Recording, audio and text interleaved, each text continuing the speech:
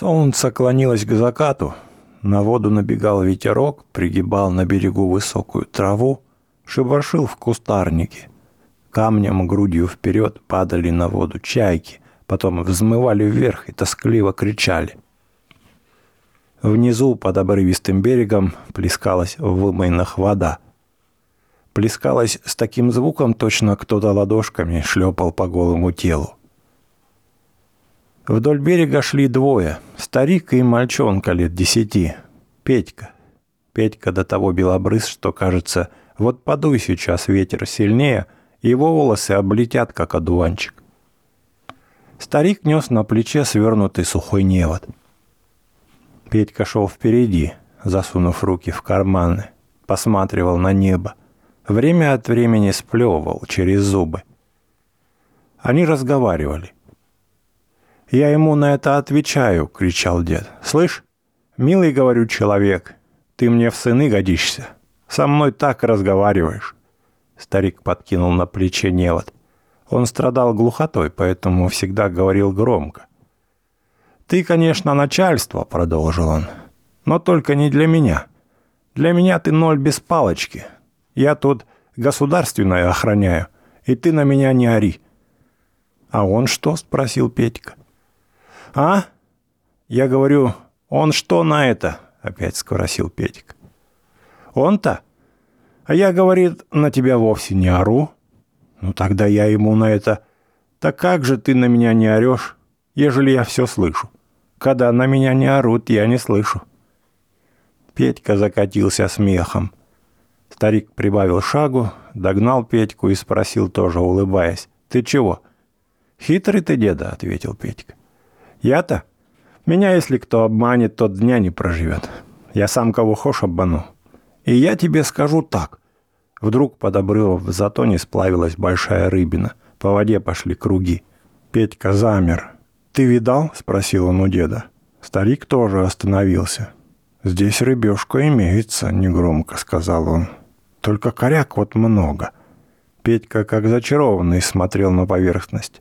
«Вот такая, однако», — он показал руками, около метра. «Тальмешка», — сказал дед. «Тут переметом. Или лучить лучше. Неводом нашим тут нельзя. Порвем только». Старик, не отрываясь, тоже смотрел на воду. Он был длинный, сухой, с благообразным, очень опрятным свежим лицом. Глаза молодые и умные. Вскоре сплавилась еще одна рыбина, и опять по воде пошли большие круги. «Ух ты!» — тихонько воскликнул Петька и сглотнул слюну. «Может, попробуем, дед?» «А?» — переспросил тот. «Нет, порвем невод и все. Я тебе точно говорю. Я же эти места знаю. Здесь одна девка утонула. Раньше еще, когда я молодой был». Петька со страхом посмотрел на старика. «Как утонула?» «Ну как?» — кивнул тот, не глядя. «Нырнула, запуталась волосами в коряге. У нее косы сильно большие были». Оба помолчали, думая каждый о своем. «Деда», — спросил Петя, — «а почему так бывает? Вот когда человек утонет, он лежит на дне, а когда пройдет время, он выплывает обратно наверх. А? Почему это?» «Так раздувает его», — пояснил дед. «Ее нашли потом?» — спросил Петька. «Кого?» «Девку ту». «Конечно. Сразу нашли. Вся деревня, помню, смотреть сбежалась». Дед помолчал и добавил задумчиво. «Красивая очень была. Марья Малюгина». Петька глядел на воду, в которой притаилась страшная коряга. «Она здесь лежала?» Петька показал глазами на берег. «Где-то здесь. Я уже забыл теперь», — ответил дед. «Давно ведь ж было». Петька еще некоторое время посмотрел на воду. «Жалко девку», — вздохнул он. «Ныряет, а косы зачем-то распускает. Вот дурех». «А? Я про Марию». «Хорошая девка была», — согласился дед. «Шибко красивая». Река шумела, в чаще шелестел ветер, вода у берегов порозовела, солнце садилось за далекие горы. Посвежело, ветер стал дергать по воде сильнее. Река навершилась рябью. «Пошли, Петро, ветер подымается», — сказал дед. «К ночи большой будет, с севера повернул». Петька, не вынимая руки из карманов, двинулся дальше. «Северный ветер холодный», — сказал он. «Правильно?» Верно, не стал возражать дед. Потому что там Северный Ледовитый океан, поучительно сказал Петька. Дед на это промолчал. Деда, а знаешь, почему наша речка разливается летом? Все весной, но это нормально. А наша только летом, в середине, знаешь? Почему? Спросил дед. Потому что она берет начало в горах. А снег, сам понимаешь, в горах только летом тает. Это вам учительша все рассказала, удивился дед. Ага, она верно понимает. Какие теперь люди пошли, согласился дед. Ей, небось, 30-то нету. Да я не знаю, сказал Петька. А? Не знаю, говорю, сколько лет учительш. Ей, наверное, 25, продолжил дед. Уж столько понимает, почти с моё. Она умная. Петька поднял камень и кинул в воду. А я на руках ходить умею, не видел еще? Ну-ка, сказал дед. Петька разбежался, встал на руки и брякнулся на задницу. Погоди, еще раз, дед засмеялся. Ловко ты. Да ты погоди, глянь. Петька еще раз разбежался и снова упал. «Ну, будет», — сказал дед. «Я тебе верю, что ты умеешь». «Надо малость потренироваться. Я ж вчера только научился». Петька отряхнул штаны. «Ладно, завтра покажу».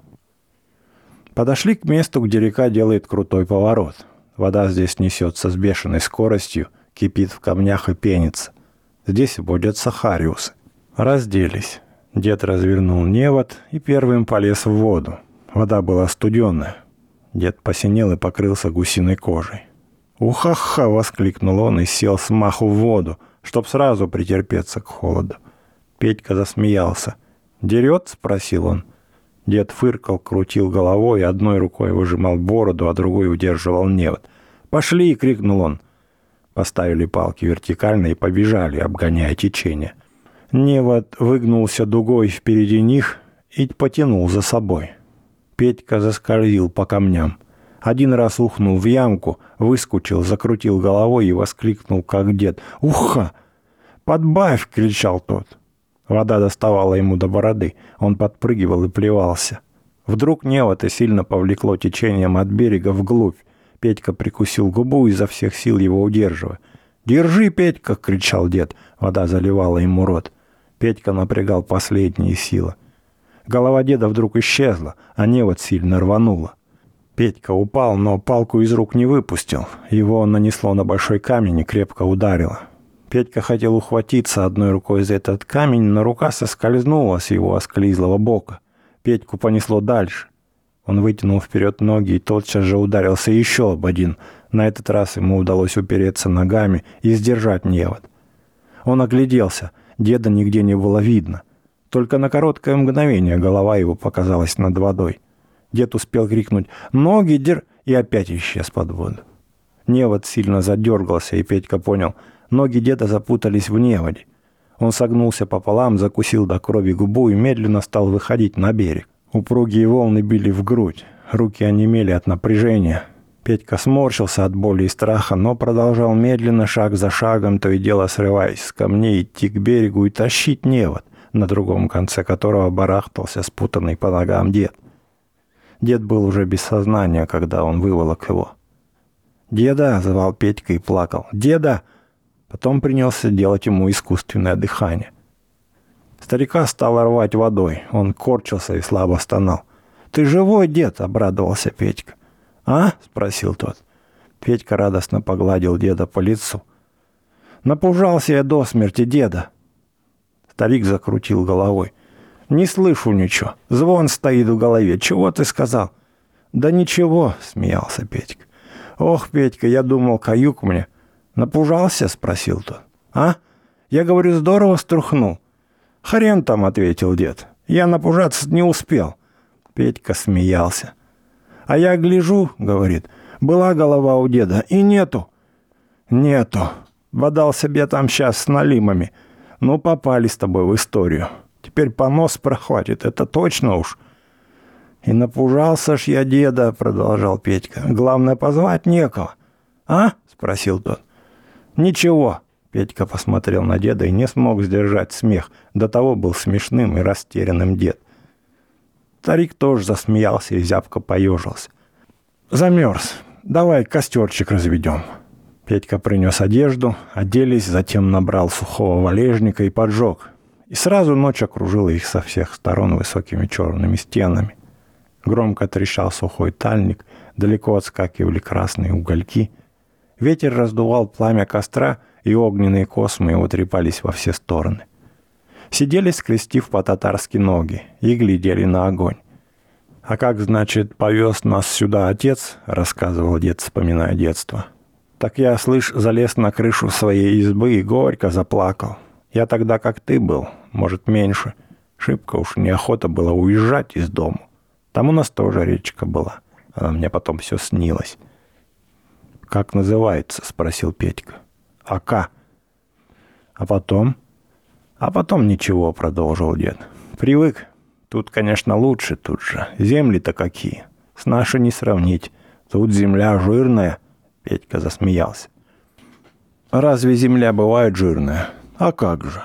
Земля бывает черноземная и глинистая», — снисходительно пояснил Петька. «Так это я знаю», — ответил дед. «Чернозем черноземом, а жирная тоже бывает». «Да что, она с маслом, что ли?» — смеясь спросил Петька. Дед обиделся. «Я ее всю жизнь вот этими руками пахал», — ответил он. «А он мне будет доказывать.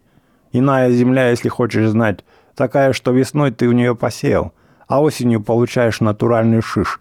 А из другой матушки стебель в оглоблю прет, потому что она жирная». «Ты полоску не знаешь?» — спросил Петька. «Какую полоску?» Петька начал читать стихотворение. «Поздняя осень, грачи улетели, лес обнажился, поля опустели. Только не сжата полоска одна. Грустную думу... Забыл, как дальше», — сказал он. «Это песня?» — спросил дед. «Стихотворение». «А?